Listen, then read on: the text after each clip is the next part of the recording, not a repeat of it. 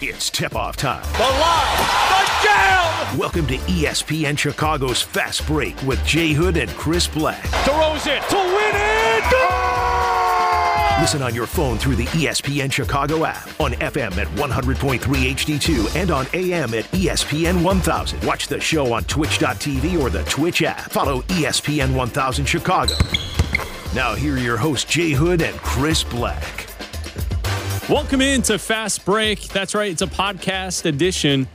You know, most of free agency is kind of settled in, but Kevin Durant is still requesting a trade from the Nets. And what do the Bulls do from here? What's up, Jonathan? What's up, Chris? Good to be on with our free agent special. We were trying to hold out until Durant made his decision and Kyrie made his decision.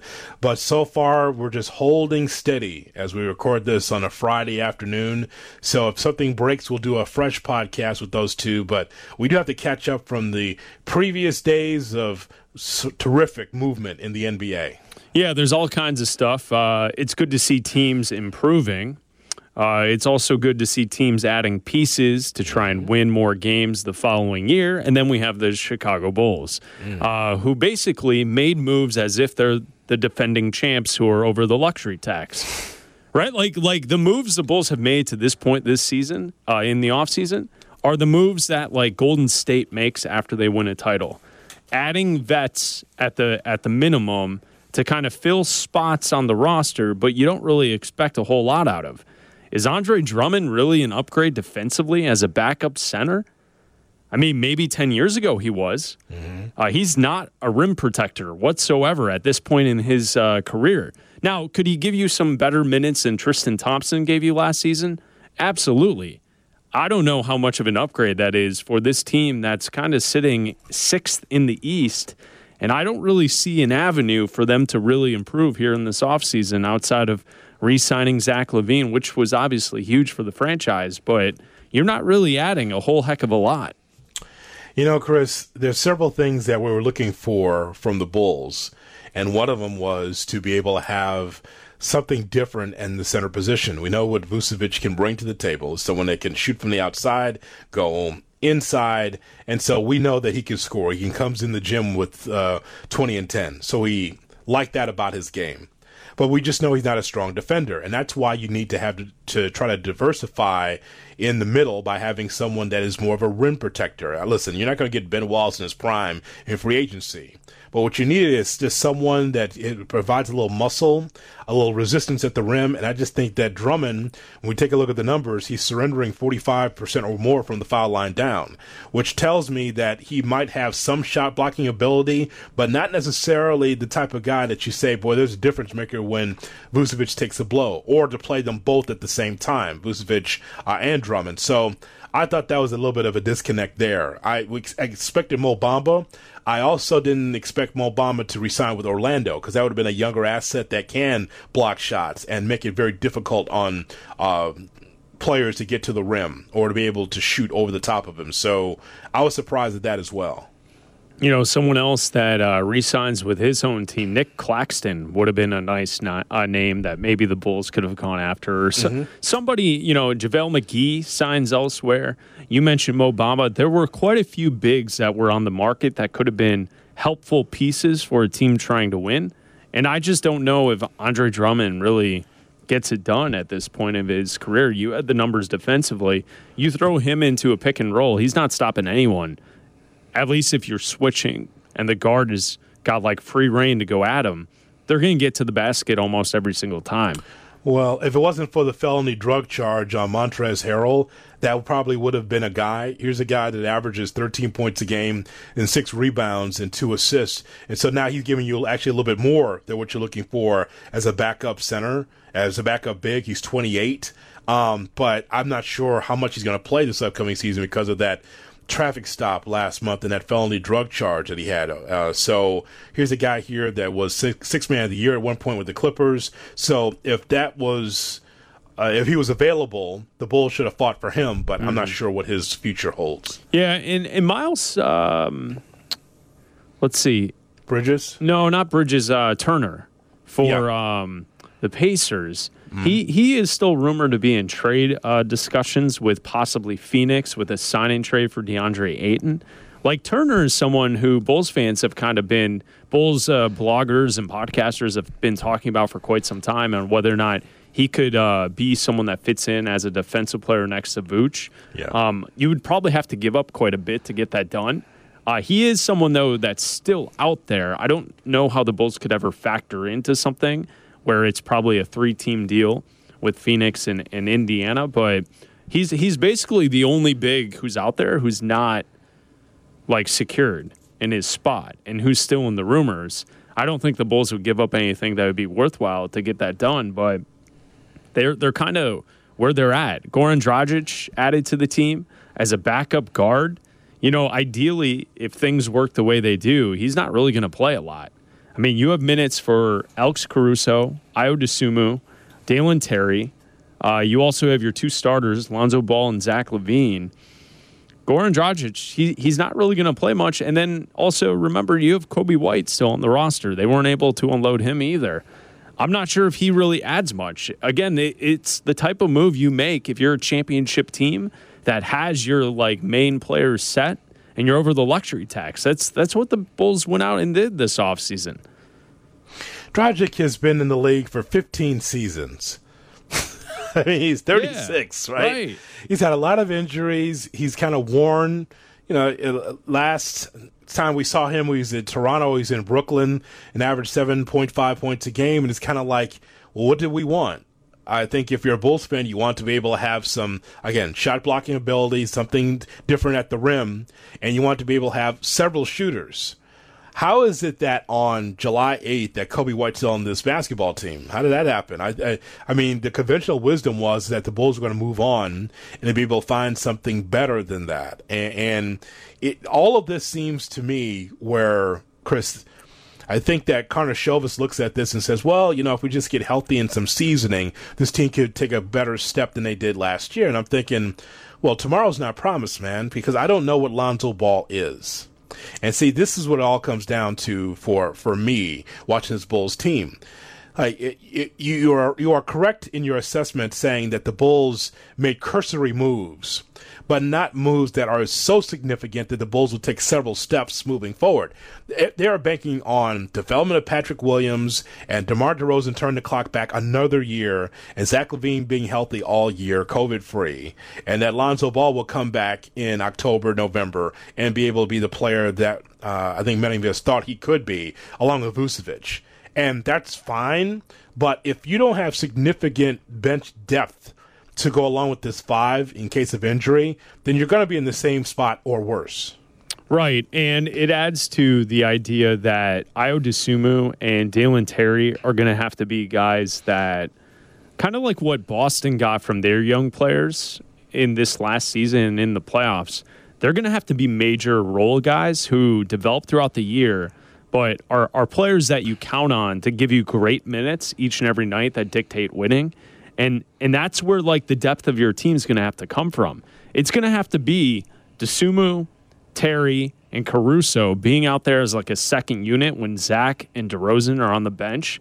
But not only scoring, but creating turnovers, playing great defense, and mixing in. And that's, like, it's really the Celtics blueprint is what they're kind of trying to mimic here, because you have to develop. And it's those four players. It's Kobe, it's Dalen, it's Ayo, and it's Patrick Williams. The development of those four players will dictate how far this team goes. I think that's fair. With Dalen Terry, it's still so... I mean, he's a young player, and it's funny, the story of Dalen Terry and Patrick Williams is so similar, in which Dalen Terry played on a very good Arizona team, in which he didn't get a chance to get meaningful minutes. He maximized minutes that he had. He was not necessarily someone that was a go-to guy all the time, but he was known as a glue guy. And Dalen did not like the term glue guy. He's like, oh, God. The glue guy means that I'm just a guy that's in the middle. I'm not the reason why we win. I'm just the glue of the team. And he despised realized that. And then he was able to understand what that role meant and that he was able to embrace it more. And, you know, when you hear Terry talk about the Bulls and says, you know, I watched so much of Zach LaVine and DeMar DeRozan, I know exactly who they are. I like his enthusiasm. I like to just see that on the floor, though. I think a lot of Bulls fans are rolling the dice on not just Dalen Terry, but also Patrick Williams. Let me just tell you something, Chris. Patrick Williams has to be a lot more than we think he can be in order for him to meet the expectations of not just the Bulls, but also the fans as well. I'm not putting all my eggs in the Patrick Williams basket yet because we've not seen him for a full complement of games to know whether or not at power forward he can be this huge difference maker. I don't know what that is. That's not a diss as much as it's just saying, let's see what you have while he's healthy. And then we can get a greater, opportunity to look at a young player and see how he develops. I think that's only fair. Because here's what happens. You get into this bag of, well, Patrick Williams, he only averaged 10 points a game. And while he was good defensively, he really missed a lot of shots. And he wasn't... Look, dude, I'd rather just do a wait and see for a full, relatively healthy season than to say, well, how come he didn't give me more? I know in the NBA that's hard to do, but I'm patient enough to wait. The one thing that I look at with Terry is obviously team first guy in his hustle, his defense, creating for others is going to be the strengths early on. I'm looking for him to be a rookie that you can play 10 to 15 minutes a night from the start, where he's not a minus on the floor when he's out there. Mm-hmm. And I think that's the thing with the development of Coby White to this point, where we look at Coby White's game, and he can have nights where he's very successful, hitting three-point shots, attacking the rim, and it works. But then there's nights where he's not hitting the shots, and he's a deficiency on the team. He in the five-man unit, like he's the one that they're picking on. And I feel like Terry's going to be a rookie, much like Dosunmu, who you could put out there. He may not be scoring a lot, because Ayo really didn't demand the ball or score the basketball a whole heck of a lot when he was out there. He played a lot of minutes, though, because he was someone that gave you positive minutes. Yeah. And he wasn't a minus because he played defense. And so I think that's the one difference here is that with Terry's game mixed in with Dosunmu, you're going to be able to play the both of them. Now, you're going to go through scoring droughts, and that happens with young players. Mm-hmm. But that's where you then need someone like you were mentioning, Patrick Williams, to actually step into his own. Step up, be a guy that when the two major scorers aren't on the floor, you take care of business and be the best player on the second unit. You know, like I get it, he's going to start, but the way you stagger minutes in the NBA, there'll be more than enough time for him to be out there where he's, quote, the best player on the Bulls lineup. And that's where he's going to have to show something this year. And the team's success is built on that development specifically. His development into a player who's not just a guy out there with a bunch of zeros. You know, the Tony Snell line. Because Patrick Williams gave you that sometimes last year. Mm-hmm. There were games that he played a lot of minutes, and he collected no rebounds, no assists, no shots attempted, no points, no free throws. He was just out there. And it's okay to do that if you're someone like Terry or Ayo so early on.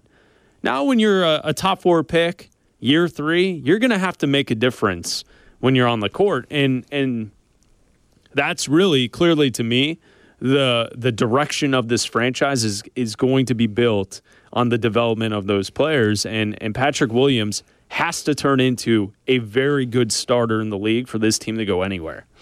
How surprised are you that Coby White's still on this roster? I'm not. Because you're not surprised that he's not on the roster, or that he is? I'm not surprised that he's still on the roster because I don't think he really holds that much value. Well, I mean, because he's so hot and cold. Right, like he hasn't proven anything. He's a shooter that's inconsistent, and he's a guard who is deceptively bigger than you would expect. He plays like he's like 6'3", even though isn't he almost like 6'6"? Or like 6'5". Coby White. Look up how tall is Coby White? No, he can't be taller than me. There's no way. Coby. He's 6'4". Doesn't he play like a small guard, like 6'2"? Is he a tweener? Did he have a summer growth spurt? Oh man, he's always He's been 22. He's 6'4". He just doesn't play like a shooting guard sometimes. I just don't know. If you're a guard who can't shoot, you're a little sloppy with the handles, you don't play defense, and you're not a, quote, true point guard, what's the role for you in the league? I'm not surprised that they couldn't find someone to take him. Okay, now that we are trying to get past COVID, I'll be able to go in the locker room and be able to be around these players. I can't believe that Kobe White's got an inch on me. That must be the hair. It's got to be. There's no way that guy is taller than me. I'm 6'3", as you know. Yeah. I can't believe that it's got to be the hair. And like forehead to forehead, there's no way that guy's taller than me. Well, and by the way, I mean, here's a guy here that maybe can get into his own shot and understand who he is too. I just didn't think, at this point down the depth chart, he'd be behind Zach and Caruso, or behind Dosunmu and Lonzo Ball at the guard spots, right? Right. So, see, but am I wrong in the assessment? His game is like deceptively smaller. it is. Yes, it is. Yes, it is, and that's not from tricky camera work or anything. He just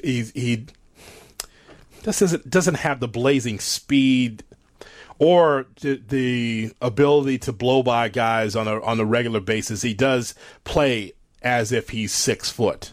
Right. His game is. I know that sounds strange, but that's how it appears so far. So what's Pull the deal up and here? jumper. Yeah, they're pull up and they're not shoot. carrying these games live on Summer League right now because the Bulls it's 3:00 on Friday. The Bulls and the Mavs, I think, are playing in Summer League action right now, or they're about to play. And the game's on. They're rerunning Rockets Magic from last night. Yeah, I told you that's what I'm watching right now because I missed it last night. The Bulls are playing right now in Summer League. Yeah, I'm going to see if they're going to replay that game at some point. Oh, I'm sure they will. But I know what you're saying. Let's see it live. Yeah. This is on NBA.com. I don't know if it is or not. I'd like to see. Let's what that see. looks like. I'm on the app. Let's see how it. It says I can watch it through League Pass. Hold on. Oh, for heaven's sakes! Hold on. Nope, I cannot watch it through League Pass because it says it's a national broadcast game, even though it's not available anywhere. Oh, it's just shout out to the NBA. Really got their crap together for Summer League. What's going on here with this? Got a little WNBA in them in that regard. Says broadcast restrictions, games on TNT, ESPN, ABC not available live will be on League Pass 3 hours after the game.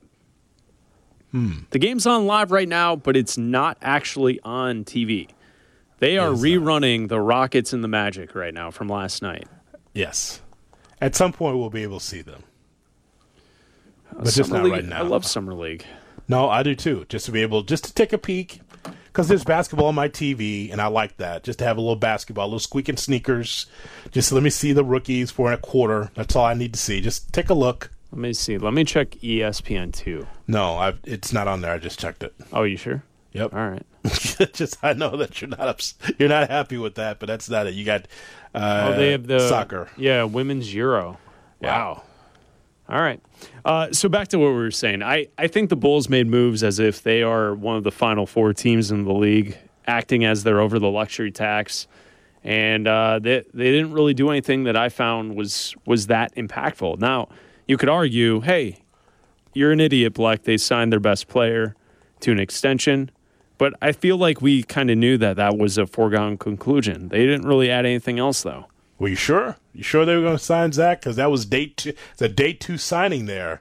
I know some Bulls fans are sweating that out. They weren't sure. I'm sure Zach. Well, here's the question. Before we even get there, let's redo the question here about Zach LaVine, and that is, how many offers do you think that Zach got?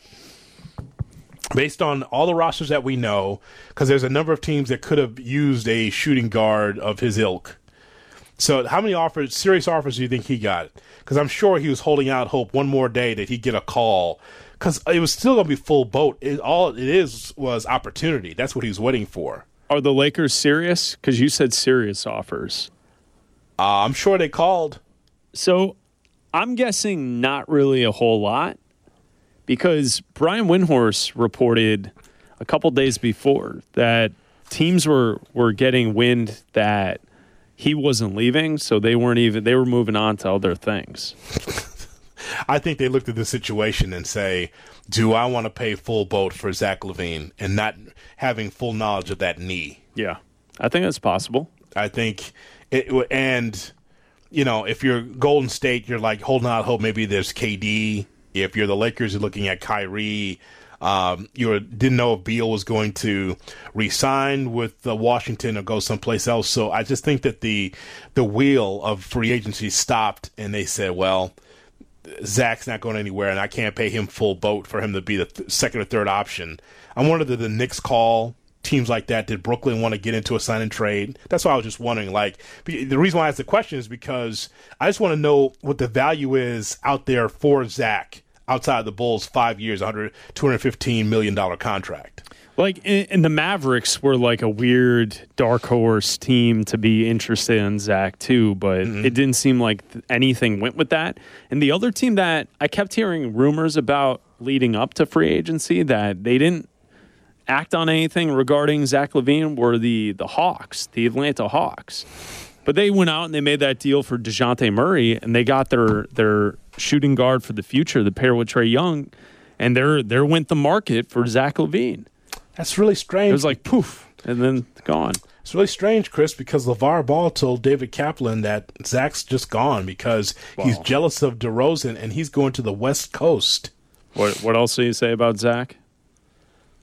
That he's light-skinned and they will like him. Right. Because of his light complexion, which I am so done with that tired old trope, and I bristled at that because nobody wants to hear that shit in 2022. How about that? Co-signed, and exactly why I don't care about what LeVar Ball has to say about anything. But Cap says he's going to the West Coast, man. Well, that's cool. Wait, is that the circus trip?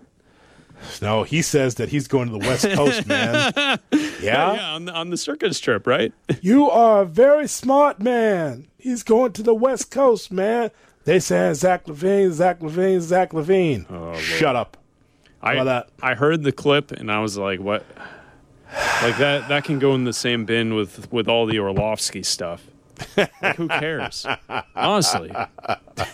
Right? Like, who cares? You are a very smart man. All right. Is what I was told.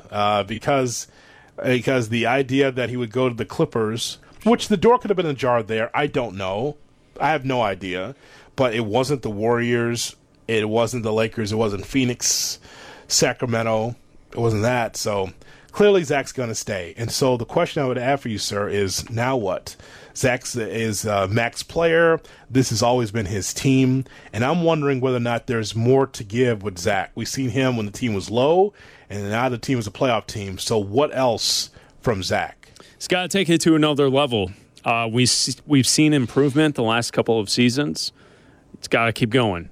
It's really on him, Patrick Williams, to turn into stud stars to get this team past the first round of the playoffs. I don't know if Zach playing the way he did at the end of last season is going to do it. So he's going to have to get better.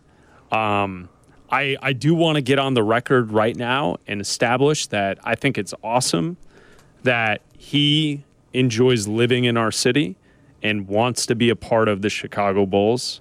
I think that's cool.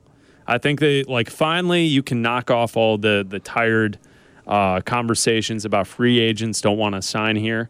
Zach could have gone. He could have easily bounced. There is nothing holding him here. He said he wants to make Chicago his home. This is where he wants to live. He wants to be a Chicago Bull. That's great.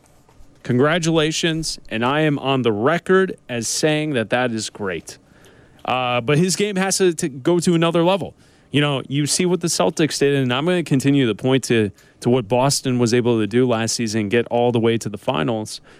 Jason Tatum and Jaylen Brown took their games to another level. Zach's going to have to do that if this team wants to be playing deeper in the playoffs. No ifs, ands, or buts.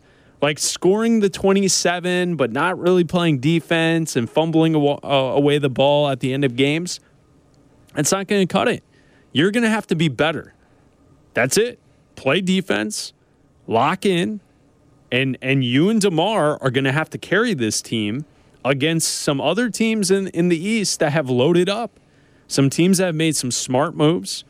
I think the Hawks now have more talent than you do. You look at teams like Philadelphia with the news earlier today that James Harden has selected to take $17 million less than what he could get paid because he wanted to fill out the roster because the most important thing to him this year is winning a championship, and that he has Shams Charania putting out there that he's been working this offseason. He's already in shape, getting ready for next season. So the Sixers, they're going to be good. I mean, who knows with Brooklyn? We'll get to Durant in a moment, but you have Boston, you have Milwaukee, who's going to be back. Chris Middleton will be healthy, so that team's not going to be as beatable as they were last year. You know, the Eastern Conference is stacked, and it's really on the shoulders of Zach LaVine to take it to another level. And ultimately, do the Bulls have a superstar on the team with Zach resigning to the max deal? Right now? Yeah. The answer is no. Okay, well, I mean, to me, there's only like 6 guys in the league. I think there are 24 to 26 teams in the league looking for a number one superstar. Now, there's some teams that a collaboration of some good stars could get you close, including Boston. Mm-hmm. They don't have a number one superstar because that guy folded in the finals. Jason Tatum. Yeah, that wasn't superstardom. Mm-hmm. At points last season, he played like it. But the superstars, the true best players of the league, are there each and every game, each and every series. It makes me wonder, so with the Boston Celtics, they are a Middleton injury away from maybe not being in that spot in the finals. But, sure. I mean, you take it how it comes. Maybe the Bucks are in that spot against Golden State and not the Boston Celtics, but the Celtics are able to get in there. The 76ers are not getting there. I was never a big fan of the 76ers. I do not like the combination of Embiid and Harden because when times get tough, Harden will leave. Yep. And I think, as I've told you and predicted already with you here on the program, I told you that I feel like Embiid's going to leave. I think that he'll be leaving Philadelphia and probably just tired of the whole Harden thing. When it comes to the Heat, I still believe in Jimmy. I still think that's a good team. As I told you, always felt like the Heat were the best quote-unquote team in the Eastern Conference because they worked together, but they just ran out of gas, just like the Celtics did in the finals against Golden State. And then, we don't know where Brooklyn is. But the Bulls, Chris, I see them once again as a top 5 team in the East at best. And that's not bad because at least you're in the conversation. Yeah. And until you're able to grow what you have, or if Arturas looks at this and says, we can seriously upgrade our roster and be able to find a difference maker, then it is what it's going to be. Like, you and I have been covering this league for a long time, and we just know that their teams are just kind of just stuck. Meaning that they're playoff teams, but they get bounced out. San Antonio was that for a long time. Denver and Utah are like that for a long time. There are just certain teams. Memphis is in that situation right now because they got young assets. Dallas has been in that spot where you're just a good enough team to compete in the regular season. But when you get to the postseason, it's about star power, difference makers, role players that play at their max, and you just don't get to where you need to be. And the Bulls could be in that. That's not basketball hell as much as it is trying to stay healthy and then see what you have. Yeah. Yeah, for sure. And I'm with you. It's a better situation than it used to be, and it's not a terrible situation. We just want more, and we want more because we were spoiled from the Jordan era. Mm-hmm. So being a top 5 team in the conference, it's a certainly fine place to be in life. I mean, ask Utah how that is.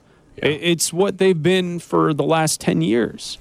Very good, but not great. And the Bulls are in that spot. They're just going to have to take another step, and that's going to have to come from guys who are already on the roster. They're not going to be able to go out and land someone like a Kevin Durant or LeBron James who will just immediately flip the franchise up into the top 4 category of the last 2 teams in a conference. That's just not going to happen.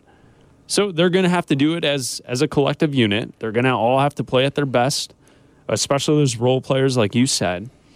And that's just who they are. And it's fine, and it's interesting. It'll give us something to watch and to enjoy. There'll be ups where Look back to last season. For 2 months of last season, the Bulls were the best team in the Eastern Conference, and that was fun. And the Bulls matter in the league. So yes, I think it's all good that they are playing they are building and acting as if they are trying to win, because the stuff of the previous regime, that didn't do it. You know, I got circled on my sheet here, DeMar DeRozan. I'm not trying to fast forward through next season, but I am concerned about his durability at his age, being the oldest player on the team. I'm concerned. Sure. Because, Chris, I mean, Patrick Williams is one thing, is trying to be a developing player.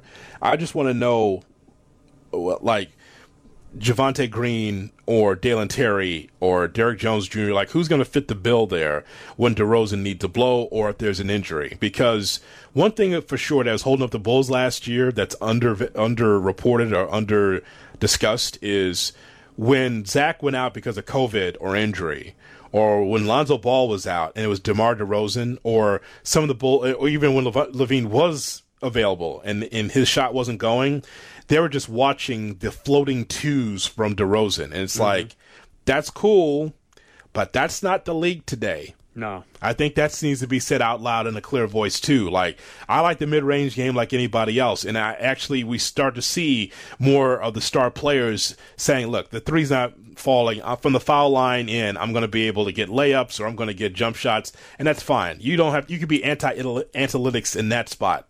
I have no problem with that. But do you notice that the Bulls were sagging off offensively and say, all right, DeRozan's got it cooking, and he's not going to shoot a lot of threes, but he'll get that key two we need. It's like, that's fine, but you're falling behind, further and further behind, where DeRozan's scoring 30-plus points a game, and Zach's shot's not falling, and Vucevic is not scoring well, and Kobe's not shooting well from the bench, and Ayo's having a bad night, and you're just watching DeRozan hit twos, trying to get and ones, and it's like, you got to get something younger in that spot to give DeRozan a blow of some rest.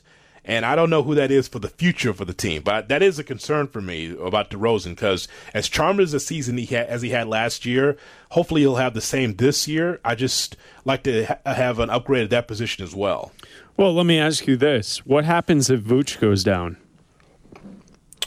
Well, that's when you get smaller. Because, like, last year they dealt with injuries with the depth in the backcourt, right? Yeah. Zach was out multiple times. Lonzo hurt, Caruso hurt, and DeMar was the only healthy one. So the question is, if DeMar goes down, how do you fix that? How do you replace his ability to score in the fourth quarter and to run the offense? And is Zach up to the challenge of carrying a team if DeMar DeRozan goes down? And then if Vooch goes down, you don't have any backup depth. You have Andre Drummond and Tristan Thompson. Oh, Tristan Thompson's still on this roster? Is he? Yeah, I mean, he is. But, I mean, when the season starts, that's Tony Bradley who opted into his 10-cent contract. So, I mean, right? Did. Like that was a funny transaction, right? You're going through your phone like, wow, this team. Tony Bradley opts into 10-cent contract. Huh? I mean, so when you look at it, DeRozan and Vooch, they are very important players to make sure that they don't get hurt next year, because you don't really have replacements for them. Yeah, that's a concern. Like, if I'm Karnisovas and Eversley, I'm looking at my depth chart and saying, well, we think that these players will be healthy with some time off, the Balls and the Levines. We think that they're going to be healthy, but what if you're not? Well, that means, you got Alex Caruso. Okay, then what? Right? So, listen, I don't expect to have giants on the team for the Bulls, in the paint. But you do have to be concerned about, if Vucevic does go down, where are you getting that 20 and 10? Sure. How do you bring that together? And especially, once again, you're just not a good enough defensive team to lose one or two of those players offensively. Well, they also ran the offense through them. And I know DeRozan did a lot of it, but the high post and Vooch's ability to pass and set screens to facilitate the offense out of that spot, he was a very good player. Now, this team would have been so much better last year if he hit the open three-point shots they had. I would imagine that will come back a little. because he was a better three-point shooter with the Magic to this point in his career. So if he can hit open threes, get some confidence, and they still run the offense through him, I could see it working. I just hope that the injury bug just doesn't hit in different places this year, even though we're always concerned about Lonzo, Zach, and obviously Caruso. Caruso finds a way to always get hurt as well. Not that it's his fault. It's just he mixes it up. He's a tough-nosed player, you know? So I want to ask you, what do you think is going to happen here with Durant?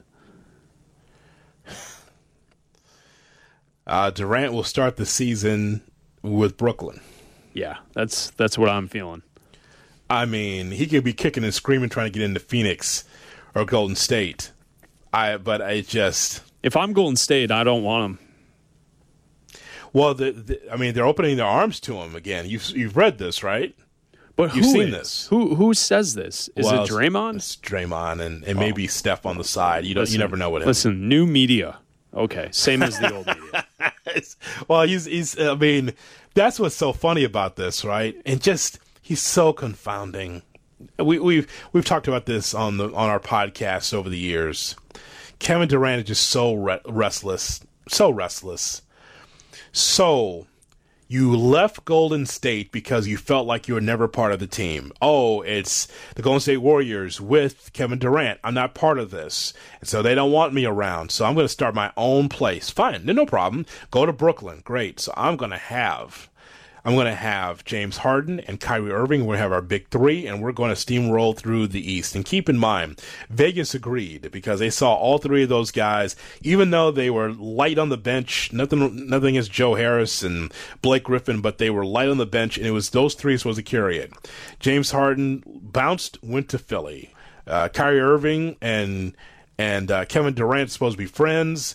Kyrie opts in and Durant wants to opt out. And it's kind of like, okay, so if Durant comes back, now he's coming back hat in hand and just like, hey, I'm back here. While Kyrie tries to get his way out of Brooklyn to go to Los Angeles. It's just such a mess. And can I just say this? It is on the players for wanting to move, but also it's on Sean Marks. My God, man.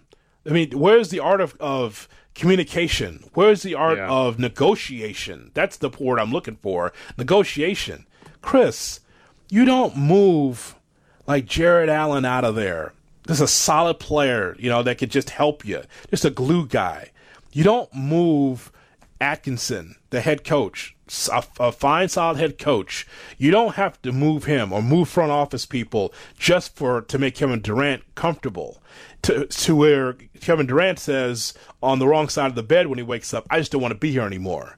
That's on Sean Marks too. You can be able to push and pull a little bit, but you just don't move heaven and earth just because Kevin Durant says so. And just a mess there. And so I expect Kevin Durant to be there with Ben Simmons. I don't know what Kyrie's going to do. He may not just show up for work. I don't know what he's going to do at all. Yeah, I think it's a fair way to look at it with Kyrie. You can't trust it. Durant, I agree with you. I think he'll be in Brooklyn when the season starts. He won't want to be there, and maybe he holds out or something. I just don't see Phoenix being able to give Brooklyn back enough to make it worth their while to give in to Durant's demands. Like Mikal Bridges and DeAndre Ayton and like a couple first-round picks, that's not going to be good enough. I just think that Durant, so this is something that I didn't get to on Blocking Abdallah this week, but it's a thought that I've had in my head for a couple of days. Well, that's why you have Fast Break, my friend. Go right ahead. Well, I think you'll enjoy it, though. Okay. Kevin Durant and LeBron James will not be remembered as fondly as Tim Duncan and Kobe Bryant have been remembered. Mm-hmm. And I think a lot of that has to do with the era that LeBron created in teaming up and jumping places and going from Cleveland to Miami to Cleveland to LA. And now Durant, Oklahoma City, Golden State, Brooklyn. Now he wants to go join somewhere else to have a better chance to win. I think 10, 15 years into the future, when we look back, we won't hold those two in regards of being a winner or great NBA players, the way that we hold Duncan up as the greatest power forward to ever play the game, and Kobe Bryant, who's the greatest next great player next to Michael Jordan. I mean, I know we're going to get the LeBron lovers of the world to tell us that we're stupid for suggesting it, but I think people think fondly of Kobe in a much higher regard than the way they look at LeBron's career. LeBron's going to have all the stats. He's going to compile them. I understand. Don't send me Basketball Reference all-time leaders and all this stuff. That's not what I'm talking about. I'm saying the fact that those two individuals played almost 20 years and stayed in one spot and won continuously in different eras, right? Duncan went through time, and then they started winning again in the 2010s. Kobe went through a stretch where his teams with the Lakers weren't great, and then they started winning again. They win championships. I just think at the end of the day, 20 years out, we're going to look back and be like, yeah, LeBron was great, but he had to join this team, and he had to go there. He had to do this. And I, unfortunately, like you were kind of laying out, Durant is just like a lost NBA soul. And like he has the talent to be in the conversation of the all-time greats. I don't think we'll remember his career as fondly as we've remembered players like Kobe and Duncan. Obviously, they've won more than he has, but I think a part of that is because he's decided to hop around. He chose to go to a worse situation in Brooklyn. Yeah. He could have stayed with Golden State. Hell, what if he would have stayed with the Thunder, with Russell Westbrook and James Harden? Do they ever get it done? Maybe, maybe not. I don't know. Maybe, maybe not. They had Golden State. Game 6, they were up in the 4th, and then Clay went nuts.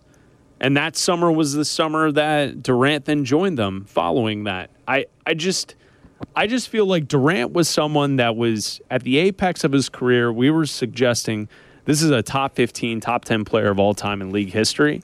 And the last 2 to 3 years have really started to change my opinion on the whole thing.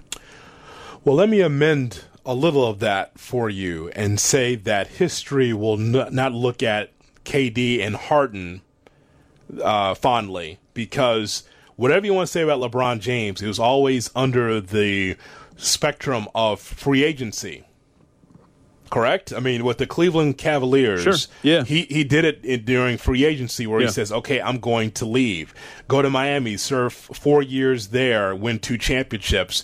When his time was up, went back to Cleveland, won a championship. When his time was up there, went to Los Angeles. Now, the behind-the-scenes manipulation and it is something that people will look at with a side eye and say, you know, LeBron always came across as the good guy in that he would always wait until his contract was up and then make his move from one coast to the other. But when it comes to James Harden, guys like that in particular, no. The idea that you're going to play for 3 teams in one season is just nonsense. And I understand that LeBron James, for better or for worse, opened up the freedom of movement, but it's still for him, it was still free agency. He still honored the deal. But there was always the behind-the-scenes manipulation. Hey, Pat Riley, you ever think about getting the itch to coach again? No, son. Eric Spoelstra is the coach for this basketball team. What are you trying to do? Nothing. Go back to practice, right? That kind of thing. Yeah. And so with much responsibility comes much power. Mm-hmm. And so when LeBron James becomes the most powerful player in the NBA that we've ever seen, by the way, I know Jordan Files will say, well, what about Mike? Michael never had this autonomy. Never. In which you can move coaches out whenever you want to, and you can bring wine into the arena when you want to. I mean, he's done a lot of things. And I would agree with your assessment on Bleck and Abdallah and on this podcast when you talk about how LeBron, to you, seems more focused on the outside than what happens on the basketball floor. Well, I think that there has to be a healthy balance of both, in which you have to let Rob Pelinka and the brass with the Lakers do what they have to do to try to help this team win. I mean, you have to do that without sticking your beak fully in there, being able to control everything. I need Melo. I need Rondo. I need You know, I need to have Dwight Howard. I need to have all these old vets. I need Westbrook. All these things. It was completely orchestrated by LeBron.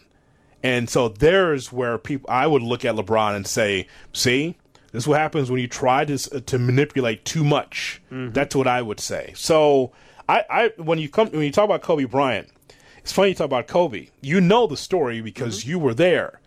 Kobe stayed with the Lakers, but that's not always how he felt because he thought that the Buss family was not committed to winning and he was going to play with the Bulls. For those listening for the first time, they don't know that story. So I'm hosting a show with Sean Salisbury on the old Salisbury and Rosenblum show, and boy, isn't that an awful name. Too many letters. Not good at a marquee. But anyway, so Salisbury and Rosenblum, I'm hosting the show. I'm sitting in for Steve, and we have Kobe Bryant on. This is after his time with Utah in this case that he involved himself into, and he was kind of doing a PR tour. Because stars of that nature never do sports radio. But Right. Kobe was doing, I think the Bulls are playing the Lakers, and there's Kobe popping up. And I asked Kobe point blank, like, have you ever considered playing for someone else other than the Lakers? Has that ever come into your mind? It's like, yeah, I want to play for Chicago. As a matter of fact, I brought my wife and kids to Chicago to look at schools and homes and consider playing for the Bulls, despite being in the shadow of Michael Jordan. And I want to follow up with that, but then Sean Salisbury asked something about Jelly Bean or something like that. Right? Oh, yes. Something, because that's the natural follow-up after that. Right, of course. So my jaw dropped. Everyone else's jaw dropped. And it's like, what? He was going to play for the Bulls? He was seriously considered the Bulls without BSing everybody? And it's like, wow. And so there was a time where you talk about LeBron and these other guys, Kobe had that same feeling to do that, but never did. And so people will always look at Kobe, dead or alive, and say, respect that guy. Through the thick and thin, he stayed with the Lakers. Yeah. And he applied pressure, which is fine. Wait a minute. Bulls Mavericks at 3 o'clock Saturday on the 9th on ESPNU. So they're just replaying game? I don't get it. No, that's live. Hold on a second. They're playing right now. The Bulls are on ESPNU. Right Live. Yep. I know that's what you were looking for. Yep. I don't know if we get ESPNU. It's 6:10 in the second quarter, and the Bulls down 3 to the Mavs. Yeah, that's it. I don't think here at the station we get ESPNU. I have it here in the office. So that's the game that you were looking for. It's there. ESPNU. And guess what? Oh, wow, yeah, they do. Yeah, we have it. All right. It's 4:05 in the old ESPNU, and guess what? No replay. All right. So no replay for that game. There it is. Yeah. So there you go. There's the mystery solved right in the middle of the podcast. Great. Fantastic. Awesome.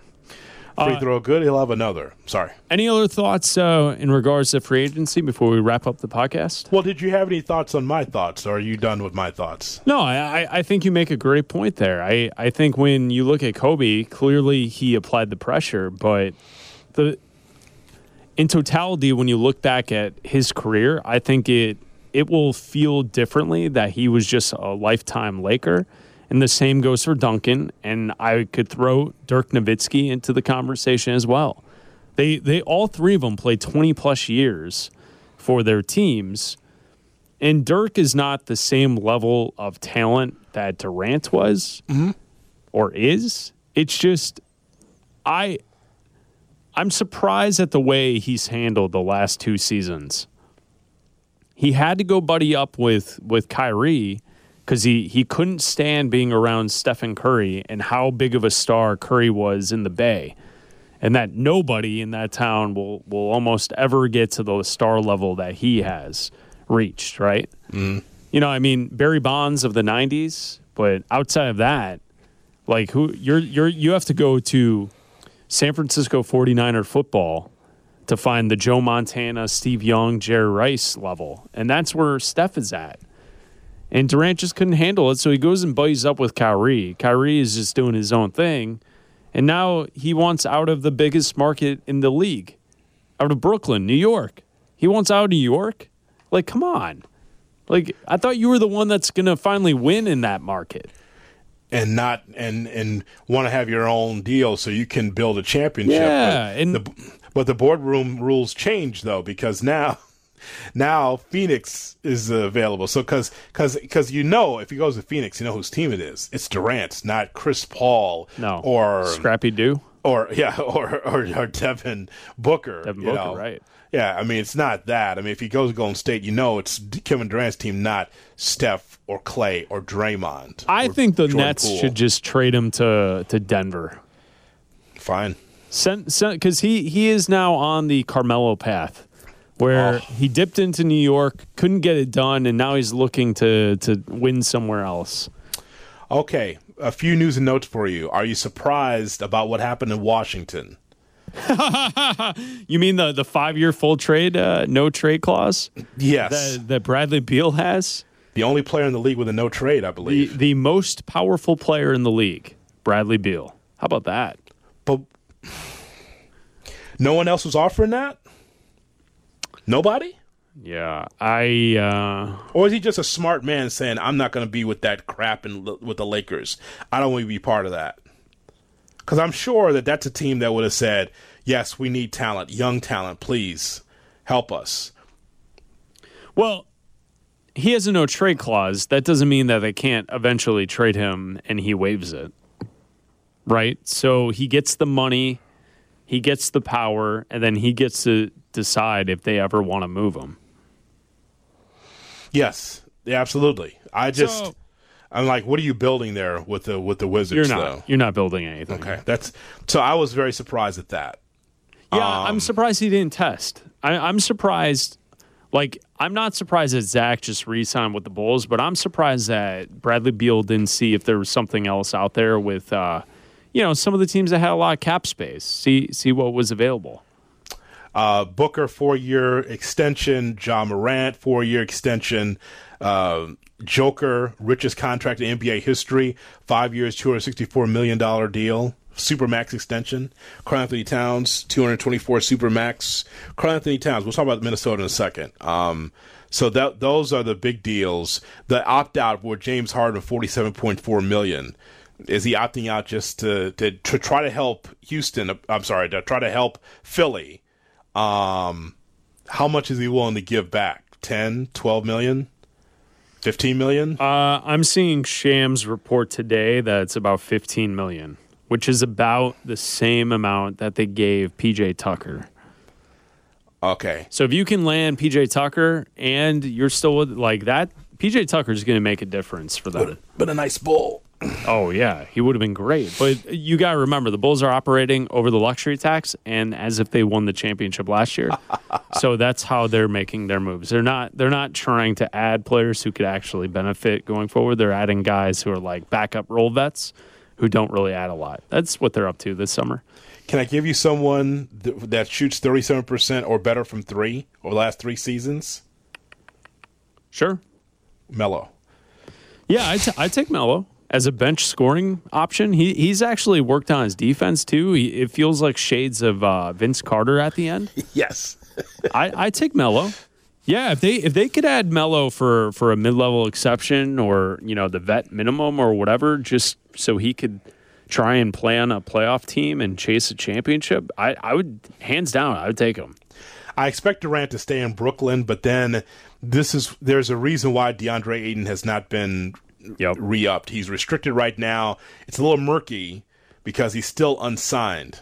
There's a possibility there where a 3-team deal with Indiana, Phoenix, and Brooklyn may or may not play out because Ayton with a sign and trade could be a piece worthy mixed with something else back to Brooklyn. Now, what Brooklyn would also have to facilitate with Indiana and work it out, but I've seen those rumors out there.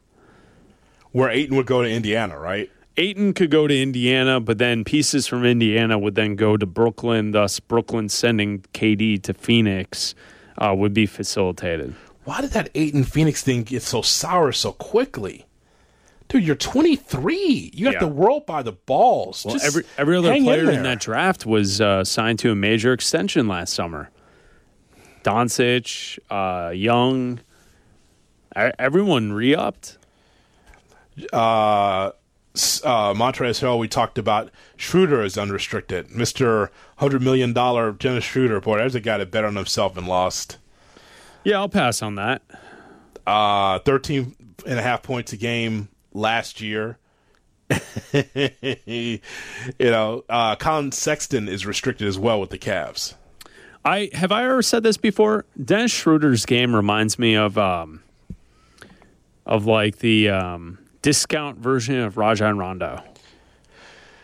Yeah, but really discount because he doesn't have the basketball smarts as. Yeah, like you have your brand name and then there's the generic box brand.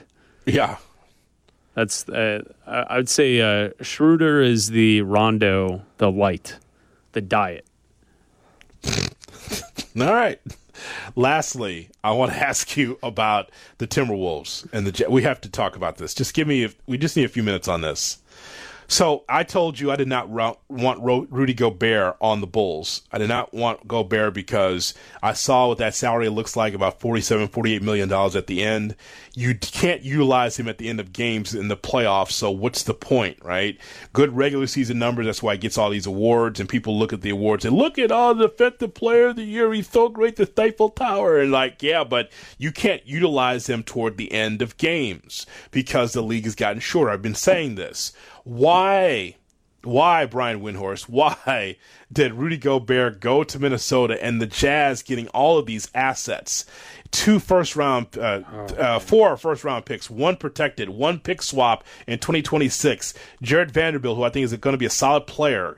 Kessler, the number 22 pick. Patrick Beverly, Malik Beasley. Why?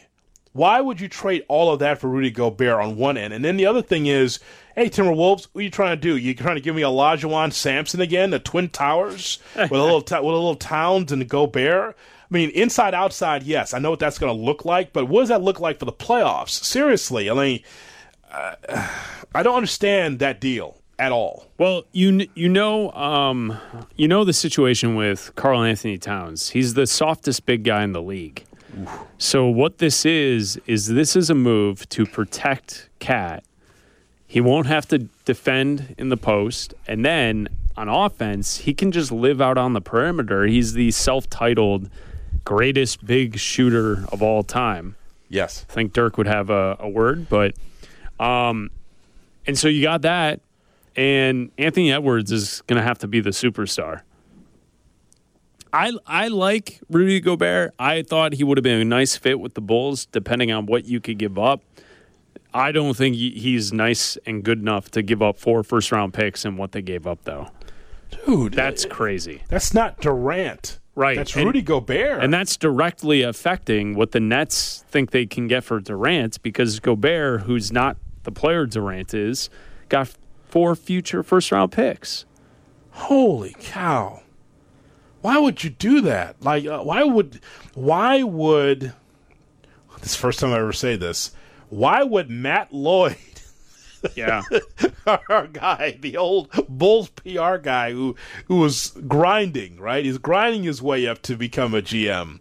Why would A-Rod and Matt Lloyd do that deal with the Timberwolves? Well, it's a win now move, right? So they think that they have their number one guy in Edwards to be the superstar. Karl Anthony Towns is already an all-star, and you mix in an additional all-star who does the other stuff, defense. He doesn't really need the ball to score because he's a guy that's pick and roll, pick and dive. He's also a guy that's, cleaning up offensive rebounding for points. I think it works. It's just you have to now win. Because your future is not as bright if those 3 are not winning at a high level because you don't have those first-round picks. So depth-wise is going to be a problem for that team. And they send off Pat Beverly, who was like the heart and the soul of the team last year. I mean, we know what that is, but I know what you're saying. Like, you want to have a guy like that on your bench, yes. Yeah. God, I just don't understand that move. That's one of the worst moves, man, in the last decade that I can recall. Seriously. Well, it's because of how much they gave up for Gobert. Like, adding Gobert to that roster, I don't really have the problem with. But the problem is obviously in 3 seasons, if they're a first-round and out team, those first-round picks aren't going to be there to add the cheap depth to your team, and you're just going to be stuck in a spot where you're either you're exactly what Utah has been the last couple of seasons. Mm-hmm.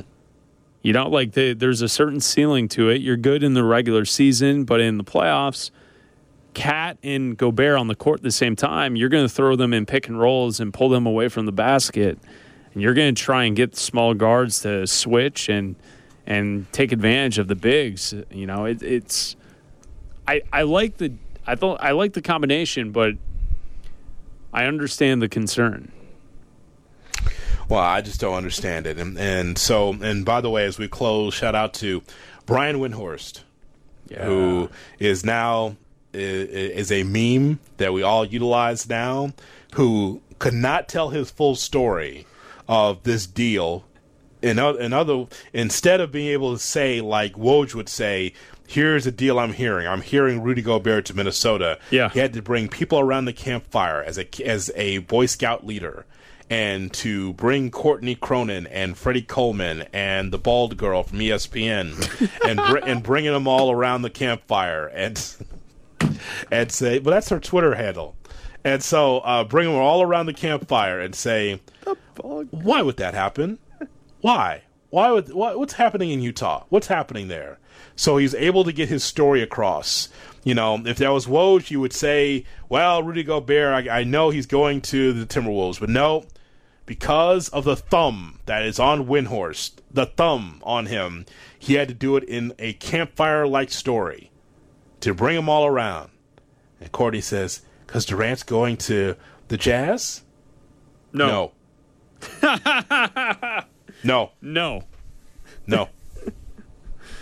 I told Courtney, she's like, I felt so ridiculous in that moment. I go, no.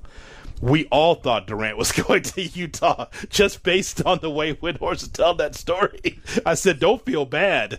I said, funny. We all thought that was because we didn't know where Brian was going with that, but that's the way he could give information by just saying, why would they do that?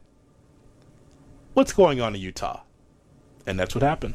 To be fair, I like it that way better than the other way. I agree.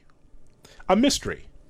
Well, and it's also, I appreciate that he knew information, but the timing of releasing said information wasn't necessary at that moment. And the me first, I'm tweeting out against the other guy bot war that's going on in NBA reporting. I'm a bit over it. May I produce a segment on Bleck and Abdallah? Sure. What do you want? Okay, you produced my segments for many years before you went on to much bigger and better things. Much worse things. We're driving your night show right into the ground, right into the ditch. It's not my night show. It's not my night show. I would like to produce a segment called "Why Would They Do That?" Why would they do that? Yes. No, seriously. I want a segment on the show, maybe once a week, couple times a week when your guys are on, and I want you to call it Why Would They Do That? And I would like for one of our kids to produce it. And as far as the production, you know, the imaging. Yes, yeah. And with Windhorst on there and some ominous music. And I want you to come up with 2 or 3 examples of anything in sports or entertainment. Why would they do that? But why see, would they do that? Yes, I want Abdallah. Why would they do that? All right, I want Abdallah to come up with some. You come up with some, and then the callers, then they would call in by doing their own thing, and you choose the best. Why would they do that? But see, some people don't get it, right? Right. When you see it written out on Twitter, they give the answer of what it was. It's like that's not what the game is. Right. You're playing a different game. The game is when you give out theories, but never really give the answer. Right. Right? Right. You just say, you know, why did Royce O'Neal get traded to the Nets? Why? What? Why? Why? Why did that happen? Why? Now again, it's open-ended, right? You can answer it yourself. But he didn't say why they did that. And then Utah. What's going on there? What's going on in Utah, right? Yeah. But not to give in the end. But some are like, "'Cause Utah is dumping salary and they're starting. No, dumbass. That's not the game. The game is to give theories and ask questions why, and then leave it open. Why would they do that is the out cue. That's how that works. Why do they do it? So I'd like to produce why would they do that with Bleck and Abdallah. All right, let me try the first one. Okay. The Chicago White Sox, team ready to win. Team on the upswing. Baseball Reference. They hired Tony La Russa as their manager. Why would they do that? Jerry Reinsdorf. No, why would they do that? The Chicago White Sox. That's right. They hired Tony La Russa to be their manager. Yes. For a team of young players ready to win now. Why? Just leave it there, right there, like a dead fish. Just let. That's he's how friends with Reinsdorf. No, because you have to do the Windhorse. No.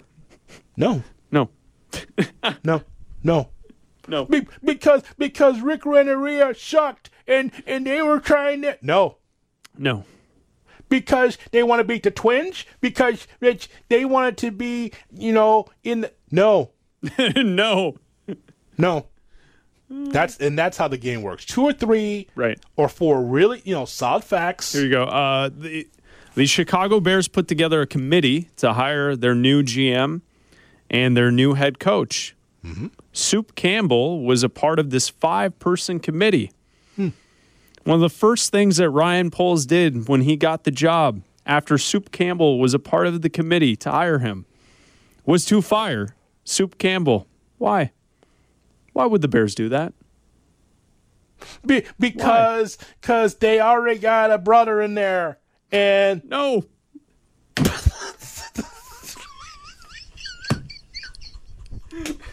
See, it works better on your show than my show because I have a co-host that's willing to stick his beak in there and try to give an answer, and a bad one, and so that's why he wouldn't get the bit. So I'd rather for you to have it because it's high comedy over there between 6 and 8. I'd rather have that than on my show because I would do the same thing. Why would they do? Because I know, because someone told me over there that I trust. No. F off. No, that's not what I asked you. No, that's not the bit. No.